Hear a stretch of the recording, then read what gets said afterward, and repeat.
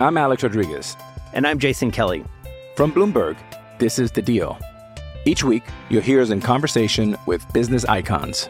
This show will explore deal-making across sports, media, and entertainment. That is a harsh lesson in business. Sports is not as simple as bringing a bunch of big names together. I didn't want to do another stomp you out speech. It opened up so many more doors. The show is called The Deal. Listen to The Deal. Listen to The Deal on Spotify. This is Husker Online, your authority on Nebraska athletics. In this weekly show, the Husker Online team will give you the latest insight on Husker football, basketball, baseball, and of course, recruiting. Now, here's your host, Husker Online publisher Sean Callahan. Hello here and welcome again to another edition of the Husker Online Show, Spring Break edition, as UNL on spring break. Most school districts, Lincoln for sure is on spring break, and Nebraska football is on spring break as there's no practice this week. Sean Callahan, Robin Washut, we still have got a great show here on tap as we bring you home over the course of the spring break week, as we're going to hear from Clint Cosgrove a little bit later in the show, talking just about some of the Nebraska recruiting class numbers and what he has seen. He's a Rivals.com analyst, son of former defensive coordinator Kevin Cosgrove. And I'm also going to be joined by Louis Vakir from WildcatReport.com. And we're just going to get an inside look at the Wildcats, because obviously that's who Nebraska opens up with on week 0 in Dublin, Ireland. And we'll talk to Louis on that, but want to hit on just these first 6 practices and what we've learned. Nebraska scrimmaged on Friday. It was closed to the media, but I've gotten a lot of good reports from people out there, Robin, on kind of what I've heard and kind of where it was at. And not a surprise. I think this defense is still very much a work in progress, because there's a lot of guys out with injury and they're missing a few pieces that they could add from the portal. The offense got the better end of the defense, I think, in that scrimmage. Sounds like there were some fireworks. There's a pretty good little scuffle that happened in the scrimmage after a Trey Palmer touchdown. A kind of a cheap shot was given. Upset Coach Frost, ran the team pretty good. But, I think it was your typical first scrimmage from everything I had heard as far as where this offense is at. Yeah, and as we all know, these scrimmages are kind of the real defining points of spring ball, even more so than the actual spring game. This is what the coaches really want to evaluate. And especially when you look at the work that Nebraska has to do in the trenches and in the running game and really in their defensive front seven. These are the moments where there's a lot of stock put into these practices. They only get so many tackle to the ground sessions that they're allowed to even have during the spring. So there's a lot of weight that is put on practices like Friday, scrimmages like Friday. So that was the first kind of real evaluation day that, for some of the biggest questions Nebraska has to answer this spring and really for the rest of the offseason, they finally got their first bit of answers on Friday. And we hear good things about Casey Thompson and where he's at, just as far as the way he's kind of grasped onto that job. I think it's not a secret he's the number one guy. And Chubba Purdy's been limited with a foot injury. I think Logan Smothers, though, has done well and battled. So those guys have looked good. And then, Heinrich Harburg, where he's at, it'll be interesting to see. But with Richard Torres out and Chubba at least limited, I think that picture's pretty clear. Running back remains somewhat wide open, but I can tell you a lot of strong reports, Rob, when I hear about Anthony Grant, the junior college transfer, that he's run it hard. And, he's not your typical JUCO transfer. I mean, to kind of put age in perspective, he was a senior in high school when Gabe Ervin was a freshman. They were on the same high school team. So he's an older JUCO because of the COVID year, and he was at Florida State before that. Yeah, and he's the type of guy too. You want to talk about really actually evaluating football in these live scrimmage settings. He's the guy that's the setting where I think he can separate himself, because that kind of defines his game. He's a very physical running back that does not shy away from contact, and really when he's at his best, it's breaking tackles and running through contact in between the tackles. So that, I think, is a real opportunity for him. These scrimmage, when you look at just the different skill sets of these running backs, the smaller, speedier guys, they can make their case in other types of drills, non-contact drills. But when it actually comes to the live tackling to the ground settings. Anthony Grant, I think that's where it's his time to shine, and I think he's probably going to make even further cases in as those opportunities progress over the course of the offseason. And then, the receiver position, I think that has been a real strength, especially with the addition of Trey Palmer. And, they need Xavier Betts, but Alante Brown's kind of put himself up there. We know about Omar Manning, Oliver Martin. That's a deep position. I think really when you look at this football team overall, I don't know. Receiver has to almost be the deepest position right now. Yeah, just with the number of options they have for sure. Now it's a matter of which of those groups. We kind of have the known commodities, but then who else is going to emerge to make up the rest of that rotation? And I guess the good thing for Nebraska is they've got a lot to choose from. They got a lot of different guys that could make their move over the course of this offseason. So we're starting to hear some names start to kind of make their case, and I would imagine we'll get a lot better idea of what that picture is going to look like by the time the spring game rolls around. And then defensively for Nebraska, the defensive line is missing Casey Rogers right now, and they're going to get some transfer guys.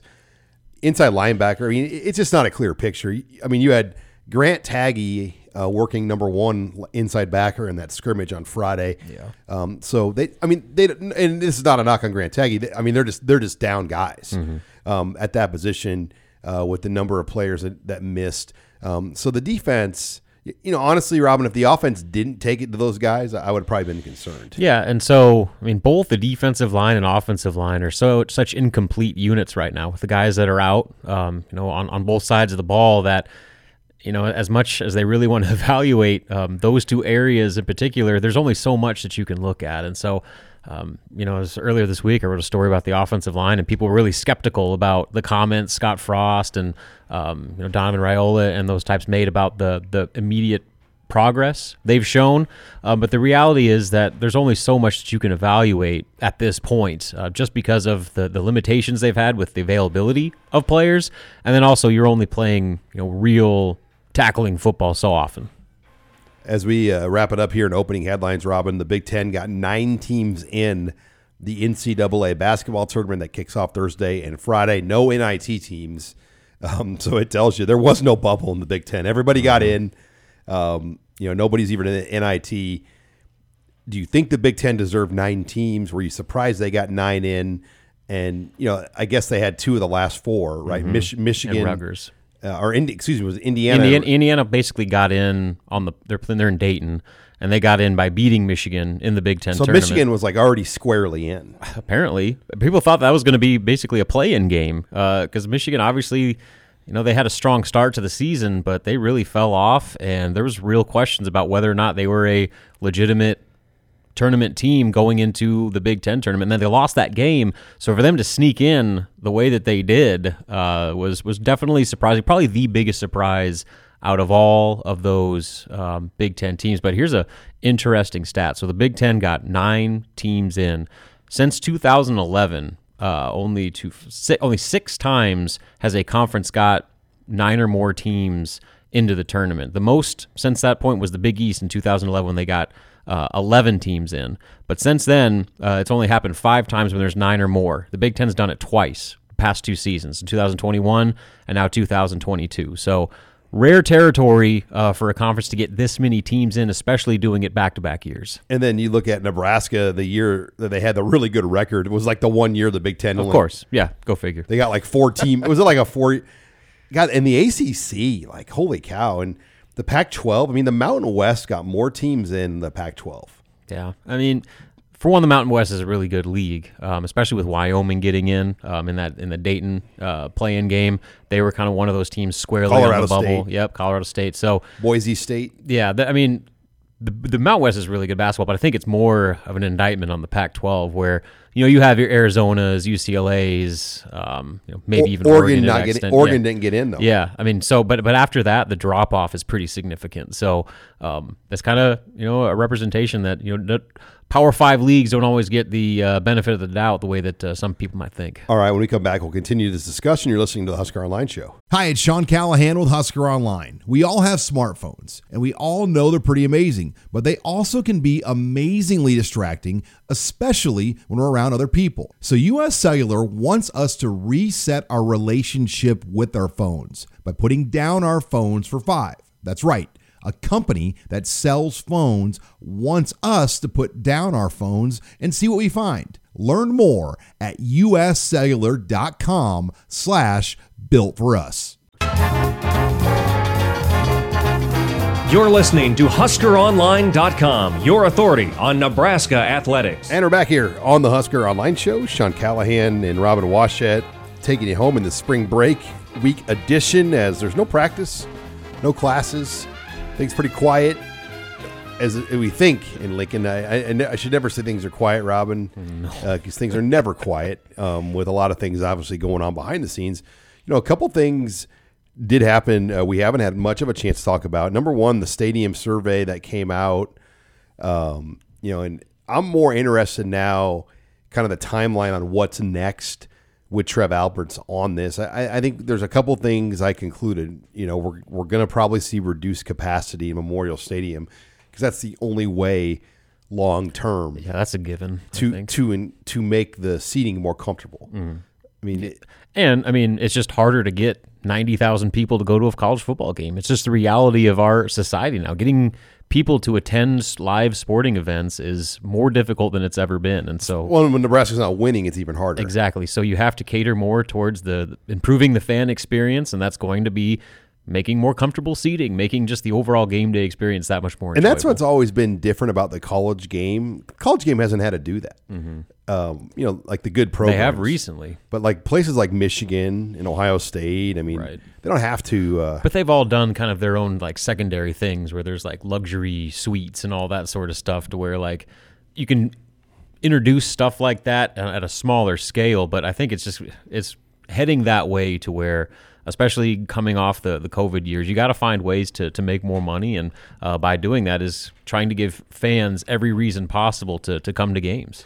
Well, they took the stadium up to 92,000, and they've already kind of walked it back down to, I want to say 88, 80. It's under 90. I know that it's under 90, but initially it was 92 when Nebraska first joined the Big Ten, and they added the East Balcony. And when I wrote the 100 Things for Nebraska, the 100 Things Nebraska book that you should know and do before you die, I wrote a chapter on the sellout streak, and Paul Myers was no longer working for the university, but had obviously a great knowledge of that stuff. And he goes, we told Tom Osborne, you're really pushing the envelope by adding the additional 6,000 seats on the East Balcony, because the data that we have says that this is really pushing the demand. There's really not going to be much more demand after you add these seats. And I think that ended up being true, especially with the way things have turned. I mean, I think we've seen peaks and valleys with ticket holders. I mean, when Nebraska first joined the Big Ten, it was a really hard ticket to get. You had to pay a lot of money to get those tickets because people wanted to see Nebraska versus Michigan and Nebraska versus Ohio State. But now it's obviously much different where that's at. And, the timeline will be interesting. When do you announce this? I mean, if the season goes well in 2022, is there a window then between the season and then the start of the 2023 season where you make those kinds of announcements? You've got to get your facility done, and that's expected to be done and ready for the start of, I think it's supposed to be ready for 2023. Yeah, I mean, they've already got, you could see there's a substantial building going on. You actually see pillars and the foundation being laid there. So it's well on its way, and I think 23 is reasonable. Yeah, so get that done. It's a 2-year project. They broke ground May of last year, but it just tells you the magnitude of that job. Absolutely. In a full year, that's all you can really get done. Yeah, no doubt. Luckily they had a mild winter. They were able to probably work a few more days than they normally would in a normal Nebraska winter. So we'll see where that goes. And then the other thing I wanted to hit on, Robin, Nebraska signed a new media rights deal with JMI Sports. They also have Pittsburgh and they also have Kentucky as some of their partners. But I think what surprises me about this is it was a year ago at this time Nebraska chose to take it in-house. They were under an agreement with Learfield IMG that paid them a guaranteed $13.55 million to manage and own the rights, and then they decided to take all of that in-house for a year. Now they'll enter a long-term 12-year agreement worth $18 million per year, where essentially, what that means is you don't do anything, and the new company runs everything. They sell the ads, they put the billboards in, they manage the radio and the television stuff, and they hand you a check for $18 million every year to be able to do that for you. Yeah, and so the $18 million a year, that's way more than what they got previously under Learfield, right? Yeah, it was 13.55. 13.55. And supposedly pre-COVID, they had an offer that was $20 million a year, but then the pandemic and things kind of changed it, which led to them taking things in-house. And I don't know why, but I was led to believe, obviously Learfield wanted them back, but it was going to be a different type of deal, a rev share deal back in a year ago. There were other people that wanted the deal, but they chose not to go with those other companies. Now, obviously, with a new AD, they've decided to go with JMI Sports. Yeah, I think it says everything that it took Trev just a few months on the job. Like, you know what? We're done with this. We're going back. They're going to outsource this deal and make a bunch of money to not do work. Yeah, and well, it just makes sense. Like, yeah, if someone's there's really no debate in my opinion about it. We're going to give you $18 million a year to do all the work. Exactly, and take on the risk and the liability, or you take on all the risk and liability and manage everything, and have to show like a finance report on the books for like the state of Nebraska and all this, all the stuff they do is listed publicly for the most part. And so I always wondered how that was going to work. And now we know how it worked. I mean, they're only going to do it 1 year. And I'm not saying they did a bad job. I mean, I think there's a reason why, though, nobody in the country does it in-house. There's just so much that goes into it. I mean, just all the behind-the-scenes stuff, just the logistical stuff with it. So to take that off your plate and make a whole bunch of money in the process, almost $5 million more than what you were making per year, no-brainer probably puts it pretty nicely. So that will go into effect July 1 when the fiscal year ends. So a couple of other newsy items to kind of clear out here, Robin, as we work our way through this spring break show. We also wanted to hit on just a couple of surprise players that have come out of the spring. Two I'll put out there. Tommy Hill, defensive back from Arizona State. I shouldn't say he's a surprise. He's a 4-star guy, but I think from what I've heard, a lot of the reason why Marquise Buford is focusing at safety is because of what they think of Tommy Hill at corner. Yeah, I think it's a surprise just because other guys were getting talked about more going in. The Singleton and all those guys were kind of the newcomers getting a little bit more of the praise, where Tommy Hill was just in that mix. Well, apparently he's wasted no time making his mark and kind of changing the dynamics of the makeup of that top group secondary early on in spring. So we'll see where he goes. Then you've got Kevin Williams, an offensive lineman from Northern Colorado, and I think the expectations weren't really high with him because he sat out a year. He's an FCS player, but he's come in and I think he's surprised people to the point where he's at least in the conversation at guard. And I think what's different about Donovan Raiola compared to Greg Austin is he's okay within the middle of a practice of moving a guy from left to right guard. Like they do a lot of left to right side switching in a practice where Austin, I think, kept guys locked at a side. You didn't see as much of that.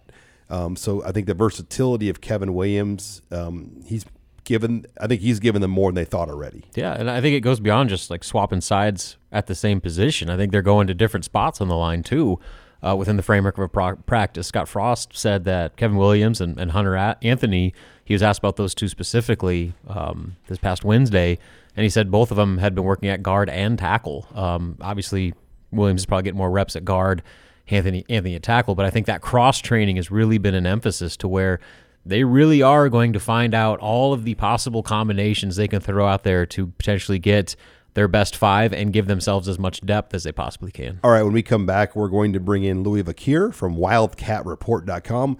We'll get an early look at the Northwestern Wildcats and how their spring is going. As we know, Nebraska will open up in August for the Aer Lingus College Football Classic against Northwestern. You're listening here to the Husker Online Show. I'm Alex Rodriguez. And I'm Jason Kelly. From Bloomberg, this is The Deal. Each week, you'll hear us in conversation with business icons.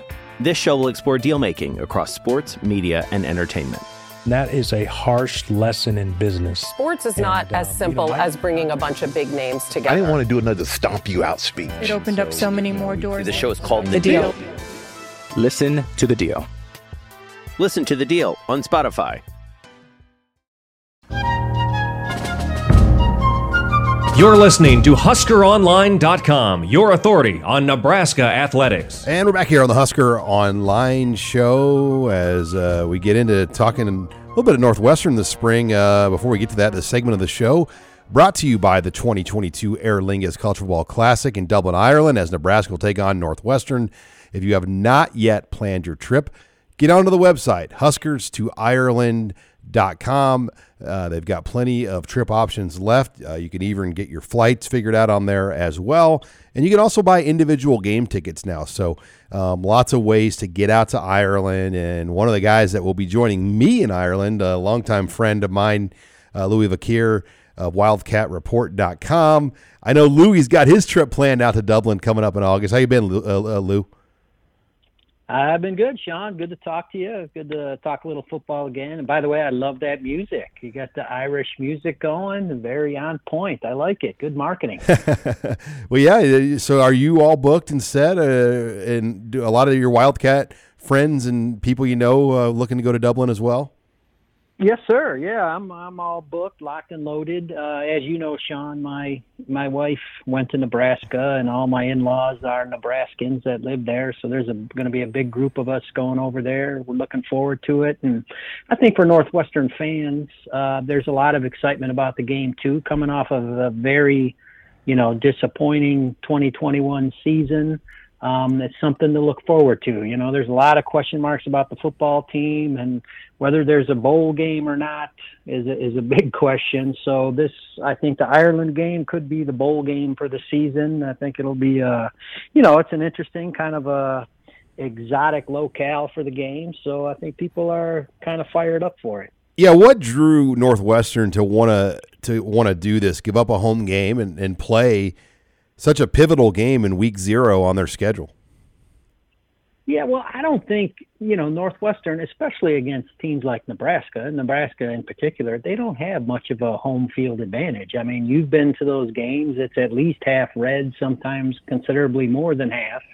I go back to I think it was 2012, if I remember, that Northwestern had to go to a silent count in their own stadium because the crowd noise was so loud. I mean, that's really sad, but that's the reality. So I think for them, I certainly Fitz, I think, looked at it as a reward for his football team, and I think it's a great experience for the players and stuff like that. But also, I don't think giving up that home game is going to hurt them that much in terms of the game atmosphere and having a real home field advantage. They don't have it here anyway, so why not play it in Ireland? Now, Louis, Northwestern is set to do some major stadium renovations. When will that start, or when will they begin kind of tearing up Ryan Field?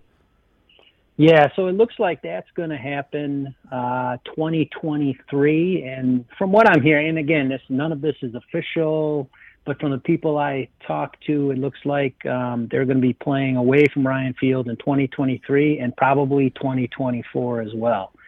So they'll probably be playing at Wrigley Field, where they played a couple times already, as well as Soldier Field could be in there too. They may play in both of those venues. We'll have to see. But from what I'm hearing, it looks like it'll be 2 years without Ryan Field, without a true home. So that'll be certainly a challenging experience. So be prepared for a lot of Nebraska fans to make that trip in 2024, because they're going to want to see Soldier Field, the Wrigley Field. That will be a trip a lot of Nebraska fans will jump on. But, Louis, I want to ask you about spring ball.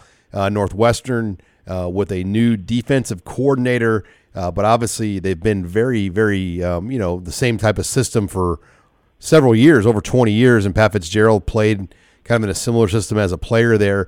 Do you expect a lot of wholesale changes with what the Wildcats are going to do on defense here going into 2022? Well, Jim O'Neill's first year was 2021, and it didn't go well, right? I mean, defense has been the bedrock of this program. It's really carried the team for the last, decade, you could say. And they really struggled last year. Their points against doubled, and you saw firsthand when they played the Huskers, where the Huskers had over 400 yards rushing and 600 total yards. It was a disaster. So, it's funny because last year they started the season playing a lot more of Jim O'Neill's star system. He calls it 5 DBs. So it's kind of like a 4-2-5. And that did not go well. And then after the Nebraska game, they got thoroughly embarrassed. They went to the bye week, and then they came out the week after that. And from that point on, they were playing a lot more 4-3, which is kind of more Mike Hankwitz's old system, cover 4 in the back end, keep everything in front of you, stop the running game. And they had a little more success with that. Till the end of the year, the things kind of went off the rails again. So, the question mark is, are they going to go to the star system? Did they just go back to the old system because the 5 DBs wasn't working? Or are they going to change the plan? There's a lot of looking personnel-wise. They picked up a few players that suggest that they could be moving to a 3-4. We don't know. They could be multiple. They could be a little bit of all those things. It's intriguing which direction they're going, but whatever they end up with, they have to be much better than they were last season. One other interesting wrinkle will be Nebraska has a new offensive coordinator in Mark Whipple, a new quarterback in Casey Thompson. A bunch of new receivers will be here, a new running back. I'm sure on their end, just thinking about a week 0 game, they're going to have a lot on their mind too as they start to think about, boy, we got to come out of the gates ready to roll because we're playing a Big Ten team with a lot of new things going in this first game. Yeah, no question about it. And though I will say, I think after last season, Northwestern's glad that Adrian Martinez has moved on. That was a disaster. But it's and I think really though you're seeing that more and more, right? I mean, there's so much turnover, even at prominent positions like quarterback and things like that. And now with the portal teams, there's so much turnover, and the coaching carousel goes round and round every year. So teams, there's always a number of Big Ten teams that have new coaches or coordinators. So I think it's just kind of the nature of the beast. I think every year, they got to go back and look at tape of where Mark Whipple came from and what did they run there and what's his personnel look like now and how does Casey Thompson going to change things. And so, they've got their homework, but I don't think it's that much different than most years. I guess it is because it's week 0, but a lot of times they got a non-conference game there anyway. In the past they did, and you still had to do a lot of homework anyway. We're talking here with Louis Vecchier as we wrap things up. I wanted to ask you about the Wildcat offense here. Obviously Hunter Johnson went back to Clemson. It looks like Helinski on paper is the leader in the clubhouse, but then at running back, where's Cam Porter at? He was supposed to be the guy a year ago, went down with the injury. Is he going to be back, and kind of what's he been doing this spring? Yeah, he's going to be back. I don't think he's not taking part this spring, though. From what I hear, they're having to hold him off the field. He wants to get back out there and practice, but they're holding him out as a precaution. But he should be back fully healthy next year. He got hurt a couple weeks before the season last year. It was a devastating blow. But I tell you, running back is the one area I think they're in good shape. You got Cam Porter, who's a workhorse coming back. Evan Hull rushed for 1,000 yards last year and really was the MVP. Certainly of that offense. And you got Anthony Tyus coming back. They got a good-looking freshman. You got Andrew Clare, who was a transfer last year. He's back as well, came back for a second year in Evanston. So they're loaded at running back. It's just, I think, all other position groups on the offense is a question mark, starting with quarterback. And you're right. It looks like Ryan Helinski I think he's the number one. I've heard things that Brendan Sullivan, who's a redshirt freshman, may push him this year a little bit. They really like what they see out of him. I know, though, that they were really going after some transfer quarterbacks, including Mr. Martinez, in the transfer portal. They didn't land any. I think they still may be in the mix for at least one of them. We'll see if they can bring one in, but they're definitely looking to, improve that quarterback position. It's got to start there for sure. Well, Louis, we appreciate you taking some time out here to get you ready for spring practice here and an update on the Wildcats as we zone in on this Week 0 matchup in Dublin. I'm looking forward to hopefully sharing a pint of Guinness with you out there somewhere in Dublin. Absolutely, yeah. I'm looking forward to that, and thanks for having me as always, and sláinte, as they say over there. All right, well, much more to come. Clint Cosgrove will join me next, Rivals.com regional analyst, as we'll talk Husker recruiting and more. You're listening to the Husker Online Show. You're a podcast listener, and this is a podcast ad. Reach great listeners like yourself with podcast advertising from Libsyn Ads. Choose from hundreds of top podcasts offering host endorsements, or run a reproduced ad like this one across thousands of shows to reach your target audience with Libsyn Ads. Go to libsynads.com now. That's LIBSYN ads.com. You're listening to the Husker Online Show, your authority on Nebraska athletics. Yeah, I think, with the combination of, no COVID and us being able to be out in schools in the fall and in the wintertime and then this spring, and then being able to get guys on campus, we're so much farther ahead than what we were last year at this time. And welcome back here to the Husker Online Show. Sean Callahan, as I said, will be joined here by Rivals.com recruiting analyst Clint Cosgrove, making his debut here on the Husker Online Show. But somebody I've known for, Clint, I don't want to date ourselves here, but we've known each other like close to 20 years. It's great to have you on, though, and welcome to the Husker Online Show. Hey, I appreciate you having me. Yeah, no, it's been a long time, man. It's crazy when you actually think about how many years, because it flies. Well, yeah, let's talk recruiting here. You heard Eric Chinander, that was Nebraska's defensive coordinator, and I'm sure the tune is similar all across the country. Everybody just feels like in a much better place as we sit in the middle of the month of March, where they're at, kind of with the recruiting classes. In Nebraska's case, they've had 3 junior days since January 22nd. They have 5 commits, at least as of show taping right now, and they're only going to take about 15-ish numbers. So, they feel really good about it. I'm sure that's the case for a lot of these places that have been able to have multiple campus events since January. Yeah, it really is. It's kind of one of those things when you're grounded as a kid, you can't wait to get out of your room and out of the house.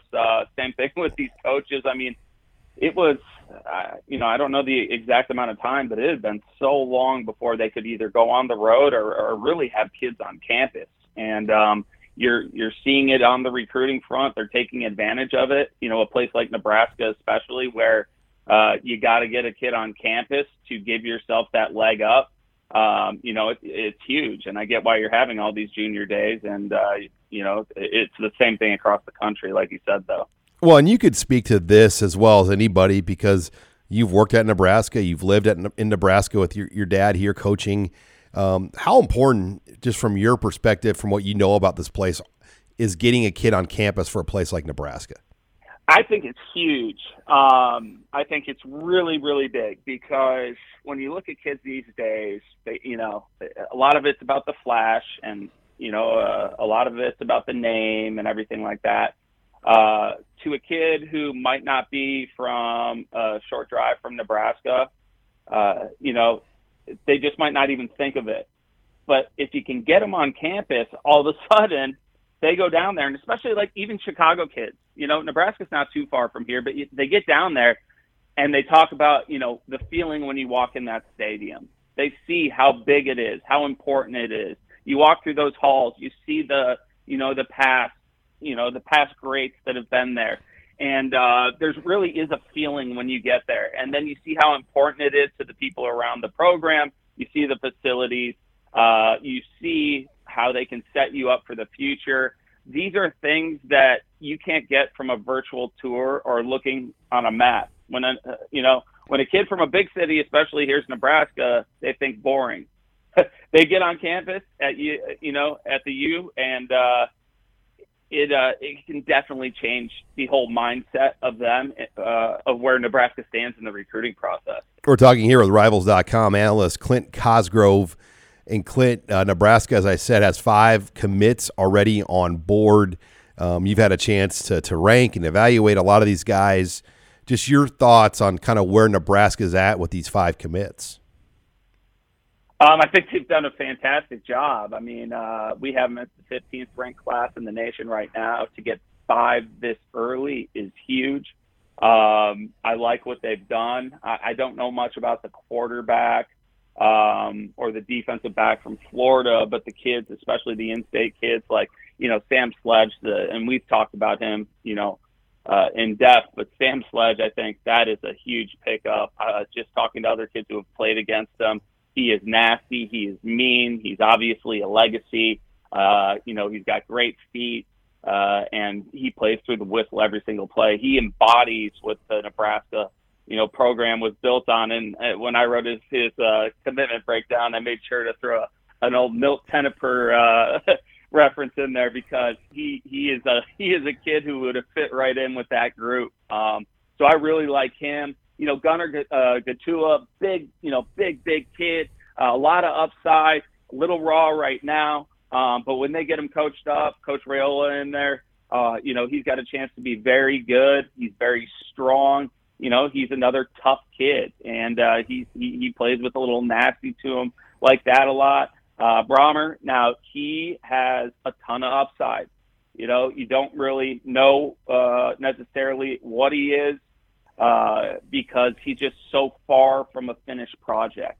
He's got that, that great length, great size, great frame. They play him at running back. So there's a lot of projecting with him, but he's the type of kid that you get in, you develop, and, the sky's the limit for him. So I really like what they've done so far. They've been really proactive on the recruiting trail as well. They put out a lot of good offers, and they're recruiting a little more in areas that, I felt they should have been in the past.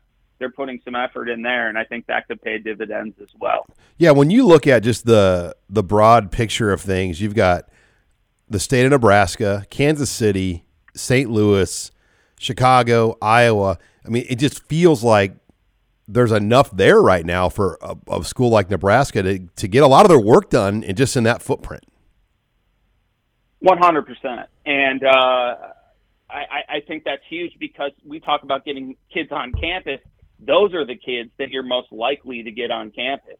And those are the kids that when you do get on campus, you open eyes and you give yourself a chance at least. They've done a good job, putting out, at least getting offers out to those kids in Missouri. Signed a kid from Chicago this year. They've got a few other Chicagos like Alante Brown on the roster. So they're building that pipeline, and I think it's really good that they have put that emphasis on it because there is enough talent in that footprint that you speak of for them to win, and there's enough talent that's not, locked into a school. Even though last year we didn't see it really happen, but you don't go into Wisconsin usually and take a kid. The places Missouri, Illinois, Chicagoland. Those schools those places are up for grabs, and it does not hurt to go in there and try to take some of those top kids because there's a chance that you can get them. Yeah, you look at just what Nebraska's done, and I want to ask you this because your dad recruited St. Louis as well as anybody has at Nebraska, and they haven't really been successful there, but you go back at Keith Williams, Mike McNeil, Chris Brooks. Those were 3 NFL guys that have come out of St. Louis. Since that time, Keith Williams was class of 06, by the way. I mean, that's a long time ago. You scroll through, Nebraska, Clint, has only signed 1 St. Louis player, and that was running back Trey Bryant. Why is it? Why CBC. Why is Nebraska? I mean, why has it been a struggle to recruit St. Louis? I mean, 1 player since 2006 has signed with the Huskers. I really could not tell you. I don't think they've really made it a priority, to be honest. It doesn't make a lot of sense to me, but they have started, putting out those offers now in St. Louis. I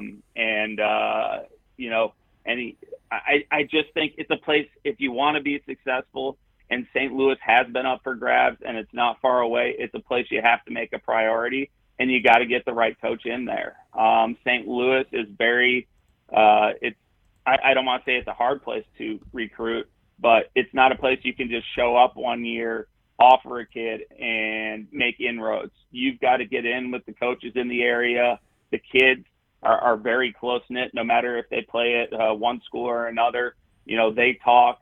There's got to be some buzz about your program in the city in order to do well there.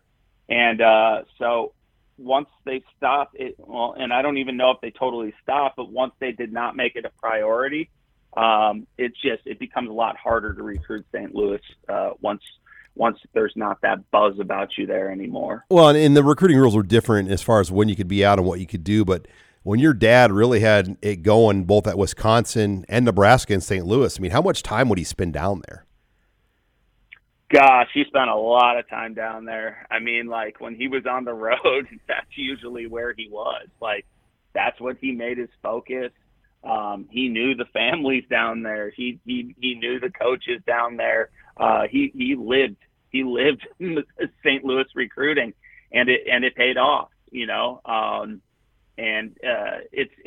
the landscape's changed it a little bit in terms of who the coaches are and which schools are producing the most talent, but it's that same kind of St. Louis mentality that you got to be one of them, and if you put in the effort and you make the connections and show the love and take care of the kids when they get on campus, you can have success there. I don't care who you are. The other challenge too is there's this much more turnover in college football. I mean, you just, the time you get comfortable at a job, you're either moving on to the next one or the coach you're working for is getting fired. I mean, it's hard to have longevity as a coach now, just the way college football is set up.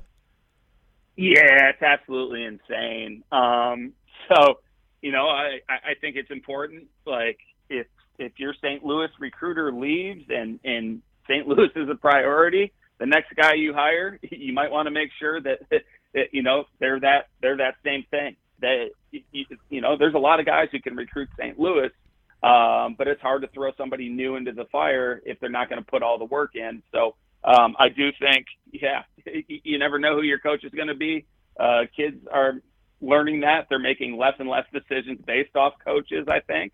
Now, obviously, they're going to have to like the coaches that they sign with, and but they're understanding. And just like the transfer portal has changed the recruiting game, I think it has also made college coaches not only, it's a deal where, it's a lot easier to get fired nowadays, but it has also made them a lot more open. Hey, if my best player is going to leave for greener pastures, maybe it's time that I start taking care of myself and doing the same. So I think it comes hand in hand with the portal as well. And it's just a different landscape. And final question here as we wrap it up with Clint Cosgrove. Malachi Coleman from Lincoln East, now the new number 1 in the state of Nebraska for the class of 2023. Kind of what went into your decision to elevate Malachi to the number 1 player in the state? It's all about his upside. And the more you talk about the kid, you realize that this kid is just tough. He is tough.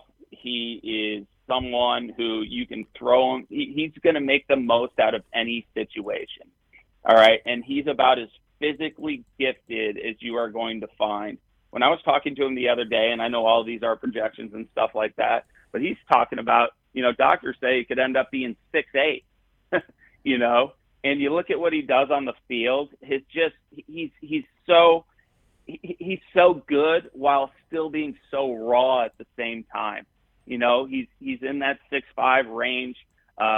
He can run. He can stretch the field on offense. He can come off the edge on defense. He's physical. He likes to hit.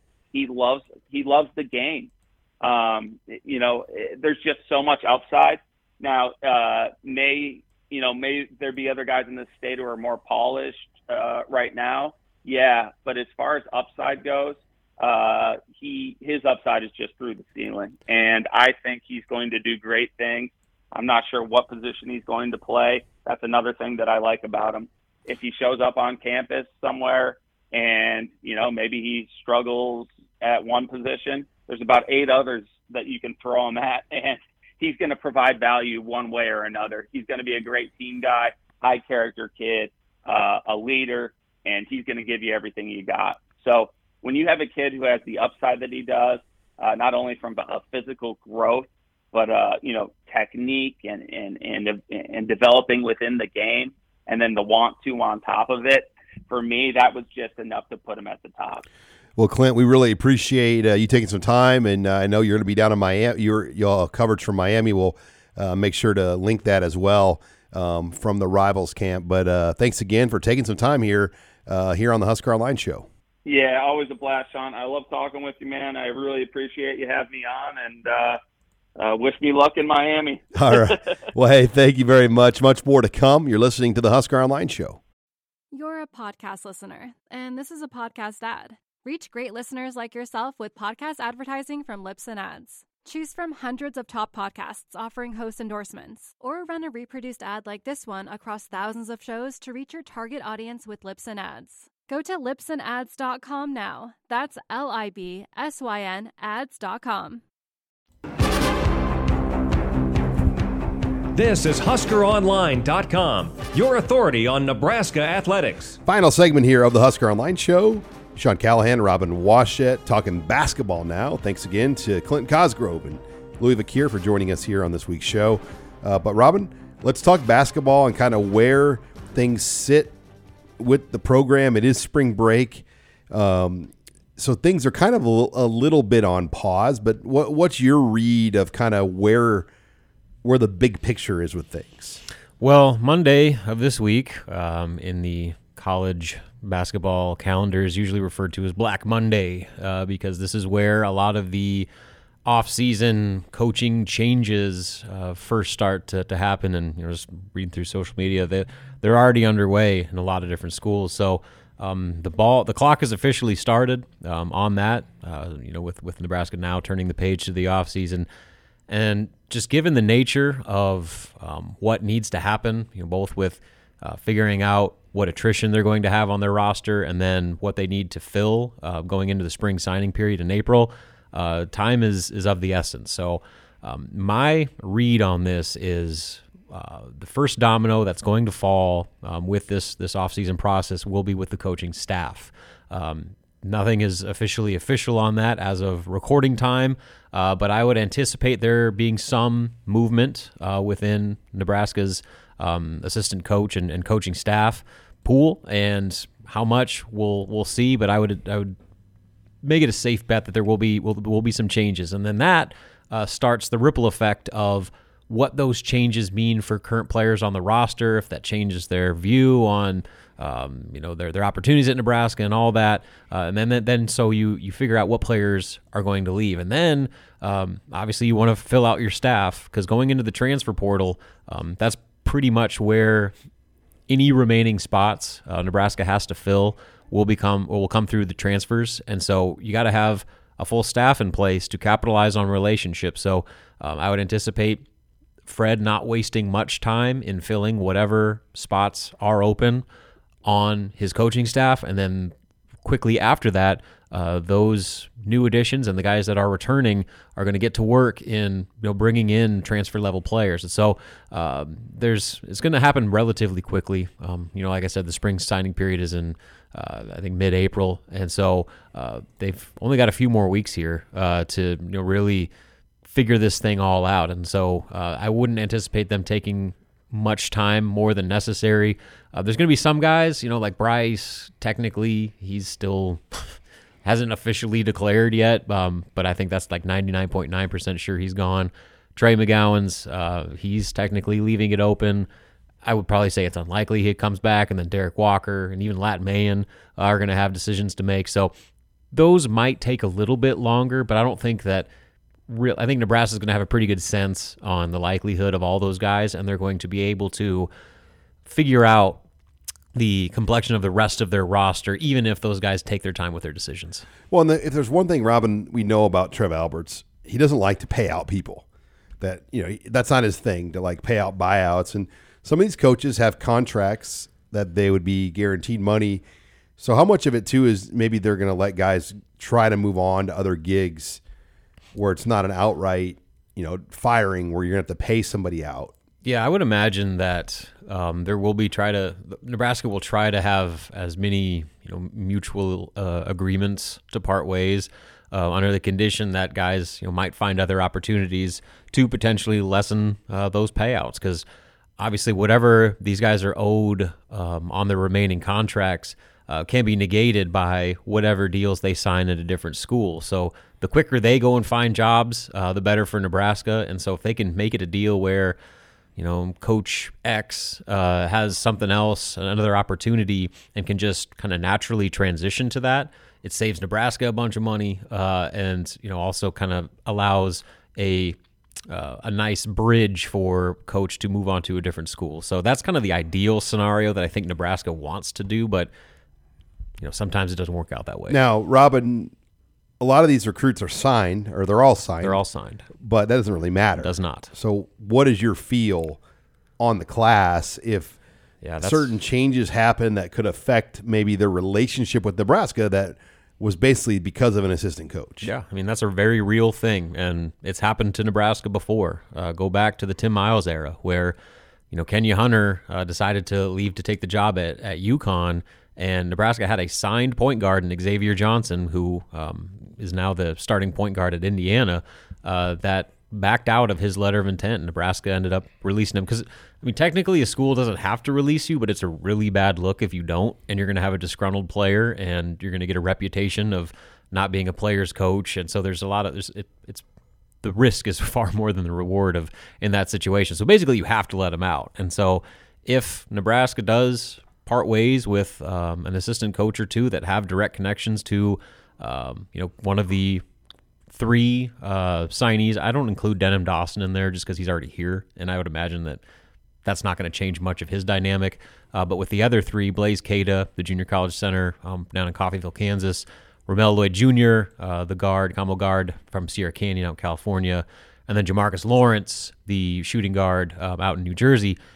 Those three guys, their thoughts on Nebraska and the situations might change because relationships are so critical in recruiting, especially with college basketball recruiting, that oftentimes players commit to coaches and they don't commit to schools. Like the school is just kind of like a secondary deal. It's all about the relationships and connections that they have and their family have and their camp have with assistant coaches. So when you make staff changes, it will potentially disrupt the dynamics of your relationships and how they stand between a signed player and the returning coaching staff. Are you worried?